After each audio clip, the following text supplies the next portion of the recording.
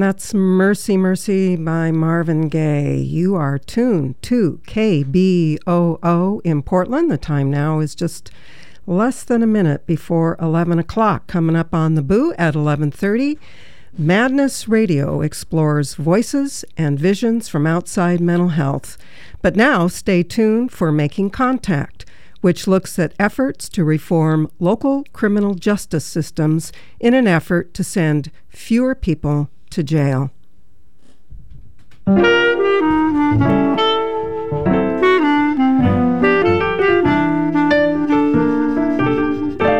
How I'd love to wander back. Hi there, this is Rita Christie, host of the Noontime Jamboree on the first and third Monday of each month. Please join me for vintage jazz, country, and western swing. That's on the Noontime Jamboree, the first and third Mondays from noon until 2 p.m. right here on KBOO.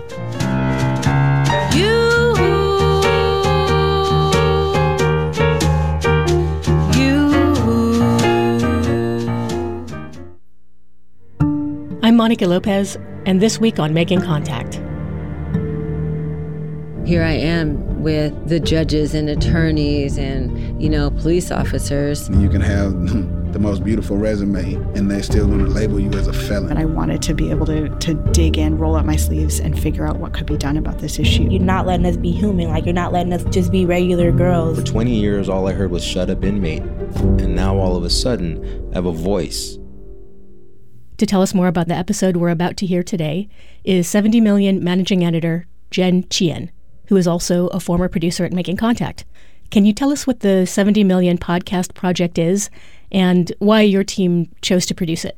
So 70 Million, we're a documentary podcast series, and in this first season, we're going to be looking at jails, specifically local jails, and how they're an entry point into the whole criminal justice system, and looking at their effects on communities and individuals, and what those communities and individuals are doing to mitigate those effects through narrative storytelling. The producer for episode 1 researched a particular story in Pima County. That's right. Can you tell us a little bit about what we can expect to hear? Well, so originally we went out and we were looking at this whole set of reforms that were happening in Pima County around jail diversion, around bringing law enforcement and non-law enforcement, institutional, non-institutional folks together to the table to talk about criminal justice reform. Our reporter discovered that there was this stream of money flowing in to work on jail reform and basically decarceration. And at the same time, there was actually this other stream of money coming in from the federal government that might be, in fact, sending more people to jail, and that these two kind of efforts might be at odds. And so we asked him to kind of dig into that and see what was going on. Well, Making Contact will be airing some of the episodes of 70 Million, but if listeners don't want to miss an installment, where can they go to subscribe? They can go to 70millionpod.com, 70millionpod.com. And with that, here's reporter Jesse Alejandro Catrell with the story from Tucson. Manny Mejias was trying hard to be a father figure for his stepkids, but one of them, a teenager, kept getting into trouble. The boy got into 2 fights in 2 days. He was paper arrested, meaning he didn't have to go to jail, but he did have to meet with a jail diversion officer. Manny went to the meeting. So we're sitting in the diversion officer's office, and he says, I'm going to give your stepson 10 hours of community service. Manny told the officer the punishment was too lenient. He thought they should take his stepson to jail to scare him straight. The officer said they didn't do that kind of thing anymore. The diversion officer looked at me and he says, well, it's not like your son killed a guy. Now, he didn't know who he was talking to. He didn't know where I had come from or what I had been through. So he didn't know, or he didn't appreciate how easy it was for a fist fight to turn into something more. When Manny says something more, he's speaking from experience. When he was a teenager himself, he helped murder someone, and it changed the course of his life. At 15, Manny was already a regular drinker and cocaine user. He says he grew up feeling let down by the adults around him, from his father coming home drunk, to the Cub Scout leader who abandoned his troop when he was a little boy, to the Junior Air Force program where he never even got an ID card. Then one day, 2 of Manny's friends suggested robbing a drug dealer who they were all supposedly friends with. the talks started off as robbing, and just taking his money and whatever. And then later on, they started talking into just doing away with him, just taking his life. Manny agreed to join in, thinking the plans were just teen bravado. But the talk continued until one night, he and his friends tagged along with their supposed friend as he delivered drugs around town. Manny climbed into the front seat of the drug dealer's car, his two friends in the back. They were drinking, sniffing cocaine. Manny smoked crack for the first time. After they'd driven around for a while, Manny says he asked to be let out. He wanted to leave before anything crazy happened. And he stopped the car.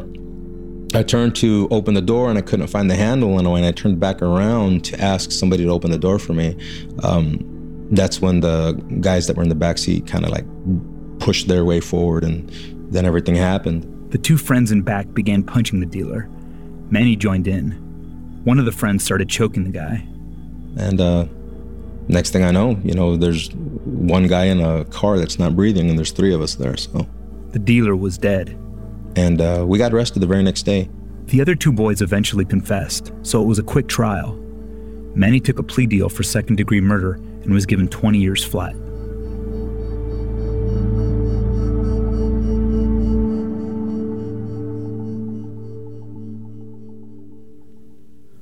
By the time he finished that sentence and walked out, Manny was 35.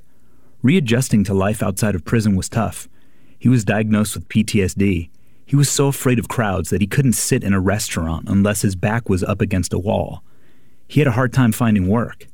He had to learn how to drive a car, how to pay bills, how to be an adult. Luckily, he had a supportive wife. And for Manny, a big part of being an adult was raising his stepkids, making sure they didn't follow in his footsteps. That's why he left his stepson's diversion meeting upset. He felt that authorities weren't doing enough to prevent kids from getting tangled up in the system. So he called up a friend of his, a retired judge, and asked if he'd help him make a video reflecting on his own crime and its aftermath. It actually wasn't the first time he'd done something like this. Back when he was first incarcerated, two law professors at the University of Arizona had produced a video about his experiences behind bars. Here's Manny at age 16. I miss being able to sit outside and looking at the stars, or look at the lightning when it rains. Now, 25 years after making that first video, Manny made another one to help save his own stepkid.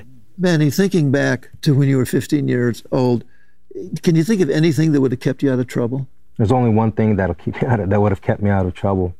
And those are the choices that I made. Those are the decisions that I made. Manny took his movie to schools around Tucson, showing it to young people in an attempt to deglorify crime and prison life. No one was paying him.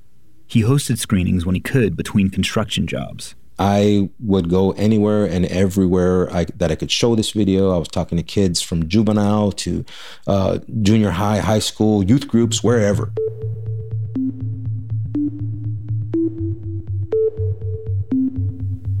Manny didn't know it, but while he was showing his video around Tucson, the local government was also trying to figure out how to lock up fewer people. With the jail overflowing despite decreasing crime, there was talk about building a new facility to house all the prisoners, and that would cost tens of millions of dollars, money that the county didn't have. But you can't just release people from jail en masse, or stop incarcerating people who've committed crimes and might be dangerous. So the county got a grant from the MacArthur Foundation to help figure out how to safely send fewer people to jail. Full disclosure, $70 million also received a grant from the MacArthur Foundation. The Pima County grant paid for a pretrial screening program to divert people from jail, a fund to support innovation in criminal justice, and overtime at a warrant resolution court, which we'll get into in a little bit. The grant also paid to set up a committee that would figure out how to enact these reforms. It's called the Pima County Community Collaborative, and it includes representatives from the DA's office, the public defender, sitting judges, and local law enforcement. The collaborative was also looking to recruit formerly incarcerated people like Manny. We're going to have 3 groups with 3 facilitators. Manny Mejias, can you wave? At a recent community collaborative meeting, about 40 people take shelter from the desert heat in the air conditioning of Tucson's YWCA. Everyone in the room sort of knows each other because they've been working together for the last year. There's lawyers, judges, people from nonprofits, even a uniformed Tucson police officer. About 15 people sit down at Manny's table. Make yourself comfortable. Come and grab something to eat so we can get started. Please don't be shy. You're more welcome. In front of a crowd, Manny's a natural. He smiles, looks comfortable in his own skin. His energy puts other people at ease. It's hard to believe that this is the same man who had to have his back against the wall at restaurants. So, just to keep in mind, we're talking about racial and ethnic disparities, so... A lot of the conversation at this meeting is dry, the kind of policy talk that can make your eyes glaze over. Except when Manny or one of the other formerly incarcerated people talk. So I got out with no support, and I'm a female, so it's really hard. This is Michelle Keller, another member of the Pima committee who was incarcerated. When she speaks, everyone listens intently. People take notes. Michelle spent years dodging the law in her former life as a drug addict. She did 3 stints in prison, was locked up in jail 10 times, and spent a total of just over 11 years behind bars. I asked her what it was like to sit across the table from law enforcement in this very different context. Here I am with the judges and attorneys and, police officers, and you just don't know what to expect. Like, are they going to look down on me? I asked Pima County Sheriff Mark Napier if these kinds of conversations with returning citizens were common in the policymaking world. No, I would say in my career life, it's relatively new. They used to be perceived as the enemy, or these are the bad guys, these are the good guys. But Sheriff Napier says attitudes have been shifting.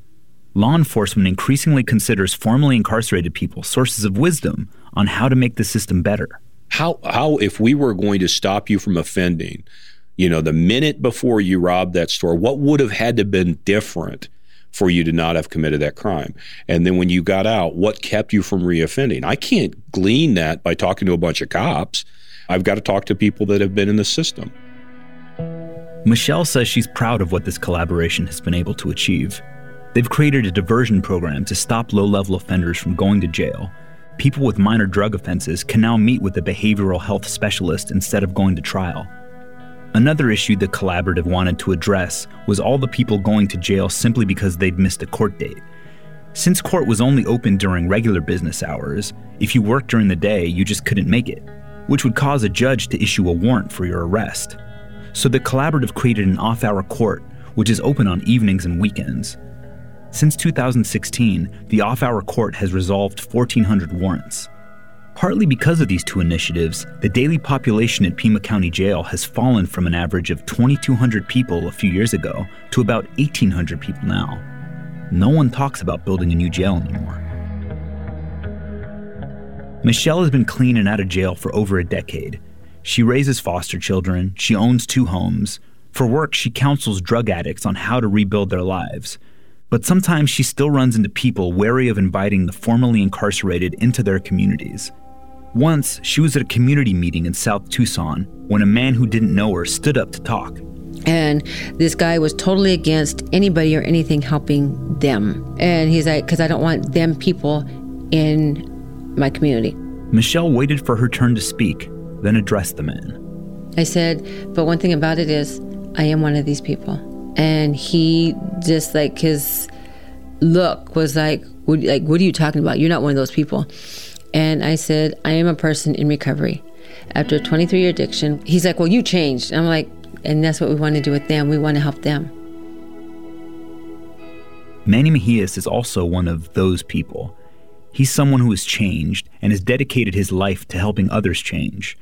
One of Manny's favorite things about the Community Collaborative is how people recognize his transformation. I guess I tell people all the time, for 20 years, all I heard was shut up inmate. And now all of a sudden I have a voice. I have an opinion.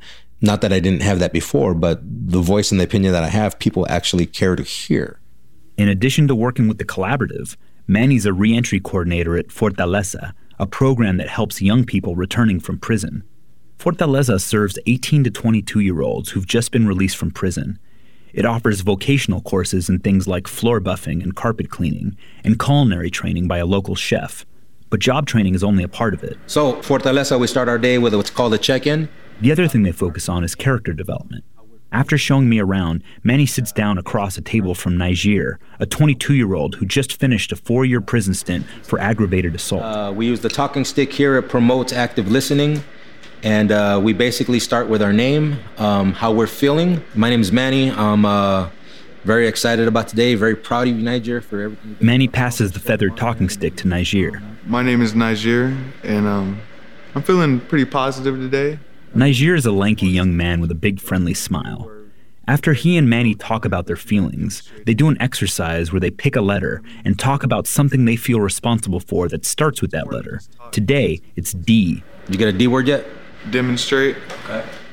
I am responsible for demonstrating, because you could have all these intentions of what you want to do or where you want to go with your life, but if you're not demonstrating it. At one point, Manny pulls out a small metal pin, the kind the Army uses to designate rank. He gives his students pins when they've accomplished goals, and Niger has just completed his floor waxing certification. All right. So wear that proudly with your uniform? Yep. Okay. Since you passed all of the tests, you only have one left to go with Chef, but I'm gonna go ahead and give you that anyway. Let's check in. The pin itself is just a little gold-colored piece of metal, but Niger's eyes light up as he receives it. And as Manny passes it over, I think back to what he told me about being disillusioned as a child, joining the Boy Scouts, joining the Civil Air Patrol, but never getting a uniform or any ranks, nothing to show for his hard work, nothing to prove that he belonged. At Fortaleza, Manny is trying to make sure his students don't feel that way. He wants them to know that no matter where they've been or what they've done, there's still a place for them in the world.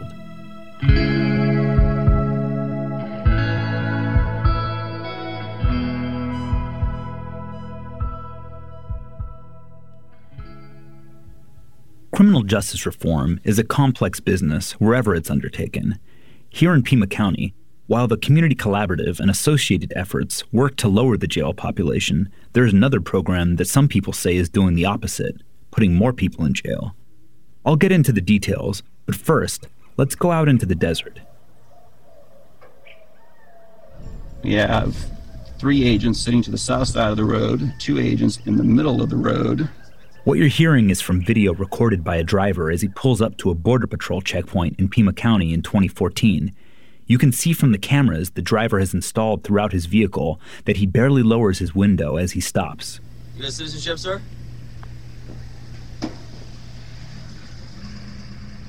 Mr. Dressy? Tackett, what's your first name, agent? Sir, I'm asking the questions, sir. You have United States citizenship. Actually, I'm asking the questions too. What's your first name? Okay. Terry Bressy, the driver, passes through this Border Patrol checkpoint all the time, so often that the agents know his name. Officially, the checkpoint exists to catch drug and human traffickers and to catch undocumented people. Even though this particular checkpoint is 40 miles from the Mexico border and sits on a secondary road. After a brief back and forth between Terry and the agent, Tackett calls over his supervisor, who tells Terry he's being detained. That's Terry honking his horn. You ready to let me go, agent, or are you going to continue to illegally detain me, agent? After the sheriff's deputy speaks with you. A few moments later, a uniformed sheriff's deputy steps into the frame. You can hear him knock on Terry's car window. Sir, the Border Patrol is detaining. The sheriff's deputy is accusing Terry of blocking traffic because he's stopping at the Border Patrol checkpoint. Eventually, the deputy lets Terry go, only to stop him a few miles down the road to give him a ticket for honking his horn at the checkpoint. Hey, Terry. Hi, how are you? Hey, Jesse. I meet Terry at his house, and he explains why he runs into the Border Patrol so often. I work at the University of Arizona and for an astronomy research group, so I do a lot of traveling up to the Kitt Peak National Observatory, where we have several telescopes up there that we operate on a regular basis. Terry goes up to Kitt Peak once or twice a week. Each time he has to drive through a permanent Border Patrol checkpoint. He estimates he's been stopped over 400 times. He's recorded a lot of these stops and posted them online. The videos have made him a minor celebrity because he refuses to obey the Border Patrol. For a decade, these stops happened more or less the same way, he says. The Border Patrol would ask if he was a citizen. Terry would refuse to answer. After a bit of squabbling, he'd be let go. He knew that beyond making him stop, there wasn't much Border Patrol could legally do to him. That all changed in 2012. That's the year Terry started to notice a new presence at the Border Patrol checkpoints, Pima County Sheriff's deputies. So I had an interaction in 2013, another one in 2014. Both of those resulted in citations from the police, not the Border Patrol, from the police. In both interactions, Terry refused to answer questions from the Border Patrol the same way he always had. But instead of just getting annoyed and sending him on his way, they called over sheriff's deputies. The first time, they gave him a citation for blocking the road while he was stopped at the checkpoint. The second, they cited him for honking his horn. Terry challenged these tickets in court and then they were thrown out.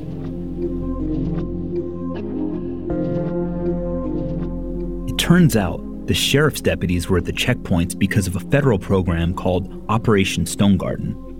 Stone Garden pays to put more local police on the streets in border communities. The idea is that these extra officers help the Border Patrol stop drug and human trafficking. Or at least that's what's supposed to happen. But as Terry found out, in Pima County, the money was also being used to place sheriff's deputies at checkpoints, where they were ticketing people for things that had nothing to do with the border. The most serious incident happened to Terry in 2017. He was arrested by a deputy for pulling off the highway a few hundred feet past a checkpoint. It was the first time in over a decade of stops that Terry had been actually arrested. So this is what Stone Garden has done. The system that's supposed to be in place to protect us is more and more often used as the mechanism to control and harass and beat us down.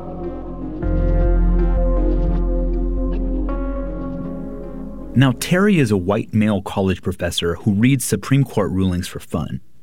What happens when someone without that kind of racial and educational privilege runs into the same situation? Records on Stone Garden stops are hard to get. The closest thing I could find was a Tucson Police Department case. The officers engaged were being paid with Stone Garden money and operating under the same guidelines as the Sheriff's Department does throughout Pima County. Can you please tell me your full name? Francisco Flores West. Where are you from? I'm from Tucson. Tucson. And have you lived here your whole life? Unfortunately. Francisco is skinny and seems younger than his 42 years, with his boyish smile and easy laugh. And so, can you explain to me what happened that day during that bike arrest? Explain to me before the stop. What happened? Okay. Well, I was riding. I ride a lot. And one day in 2015, Francisco was out riding his bike when he encountered some road work on the street. He couldn't stay in the lane he was riding in, so he biked to the opposite side of the street to get around the construction. Before I even saw the cop, it just kind of like it was going to ram me. It just, boom, like got in front of me and stopped me. Francisco says a police car drove out in front of him, cutting him off. An officer got out and told him he was riding on the sidewalk illegally. While he waited for a ticket, the policeman did a search on his computer, and he found Francisco had a warrant out for failing to appear in court. The original charges? 2 more bike citations. The officer then searched him and found a little bit of marijuana and methamphetamine. So Francisco went to jail. The policeman that arrested him was on a Stone Garden deployment. And then what happened afterwards? I guess I was held until trial, until I was proven innocent. To clarify, a judge found that Francisco was innocent of the alleged traffic violation. He had every right to bike around the construction zone. That made the drug charge inadmissible, since Francisco should have never been stopped in the first place. But by the time all of this was figured out, Francisco had spent 9 months in jail because he couldn't afford the $5,500 bail. I asked Francisco how this affected his life. It just kind of kills all your dreams, it just shatters you, it kind of breaks you, like I would have thought I was strong, but there's certain things in life that you care for that can and will break you, I lose more time out of my kid's life. I have 4 kids, and you don't get to recover what you lose with your children, Francisco had been in trouble with the law in his early 20s, but by the time of his arrest, his life was back on track. He had a full-time job, he was taking classes at a junior college. He was especially proud of his relationship with his eldest daughter, who was a standout high school student and athlete. She played volleyball, basketball. She got a scholarship actually to Oregon State. I was actually making progress with her at the time. Like, I was going to her games at the high school, Give me a second. You're getting emotional. Yeah. He starts to tear up. Because it was cool, just to see her, play. But after spending nearly a year in jail, Francisco had no job and no place to live. The hardest part was what happened with his daughter. In jail, he'd missed her high school graduation. What's your relationship with her now? I haven't talked. I'm sorry.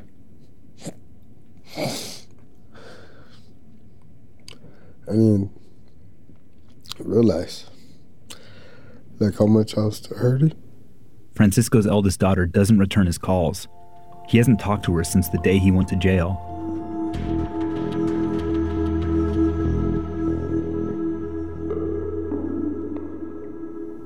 Francisco's wrongful arrest and failure to appear warrant derailed his life. But nowadays, for people in his situation, things can end up differently. Someone who has a warrant out in Pima County can go to the off-hour court created by the Community Collaborative. There, they can see a judge, handle their warrant, and go home that same day. But some leaders in Pima County are trying to do even more to prevent people from being thrown in jail. They want to get rid of Operation Stone Garden.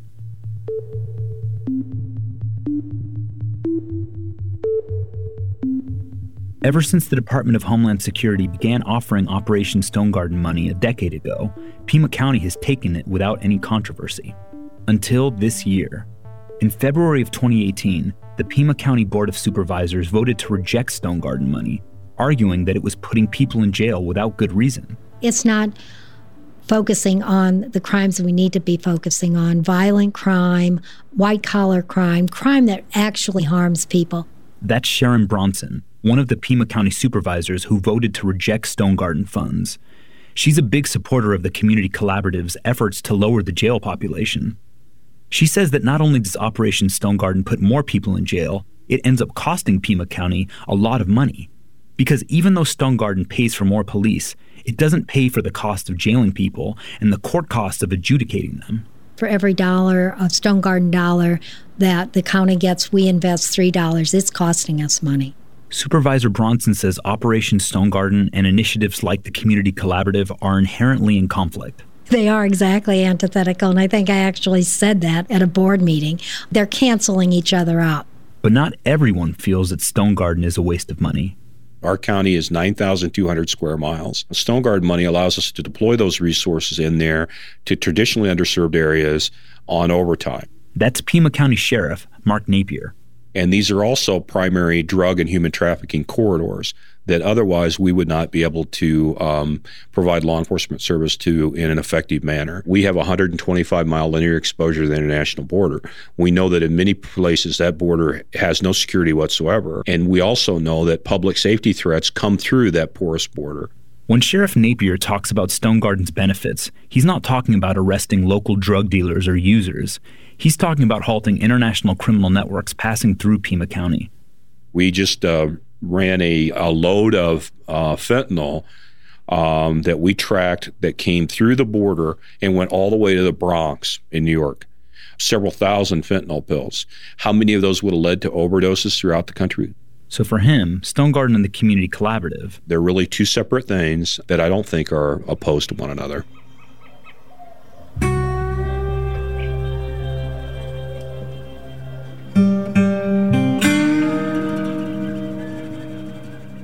Eventually, the Pima County Board of Supervisors changed their vote and accepted Stone Garden funding for 2018. But they demanded that the program be more closely monitored, something that Sheriff Napier agrees with. He's also stopped placing deputies at Border Patrol checkpoints. The board also ordered an in-depth report to figure out how effective Stone Garden really is. We reached out to the Department of Homeland Security looking for the same info, but at the time of recording, they hadn't gotten back to us. For now, it's unclear whether the program is really helping to bring down big-time international drug cartels or is needlessly ensnaring small fish like Francisco Juez and people who haven't broken any laws like Terry Bressi. Maybe it's doing both. In Tucson, I'm Jesse Alejandro Cottrell for 70 Million.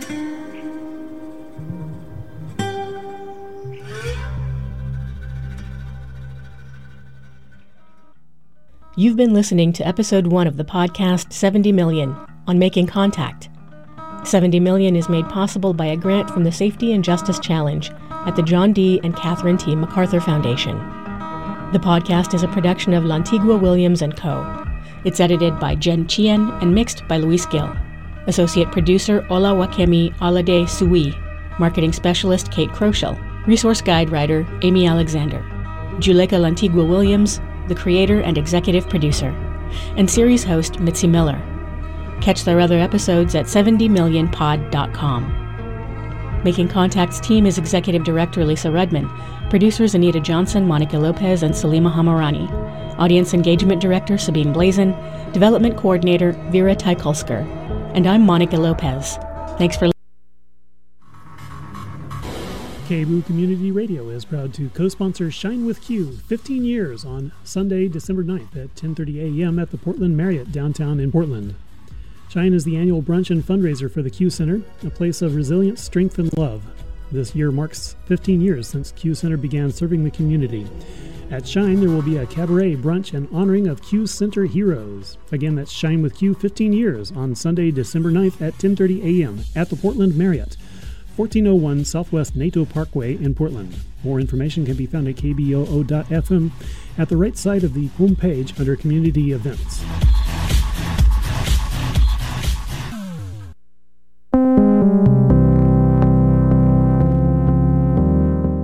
What does it mean to be called crazy in a crazy world?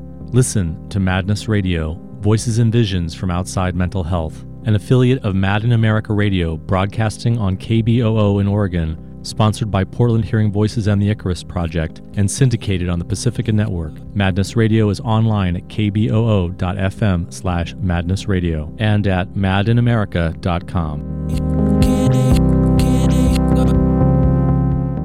Welcome to Madness Radio. This is your host, Will Hall. Today my guest is Adrian Bernard. Adrian is a psychiatric survivor diagnosed with chronic schizophrenia. He's a manager of the Second Story Hospital Alternative in Santa Cruz, California, and a writer and artist, and he was on disability for 20 years and has successfully come off of disability. So welcome to Madness Radio, Adrian Bernard. Hi, Will. How's it going? It's great to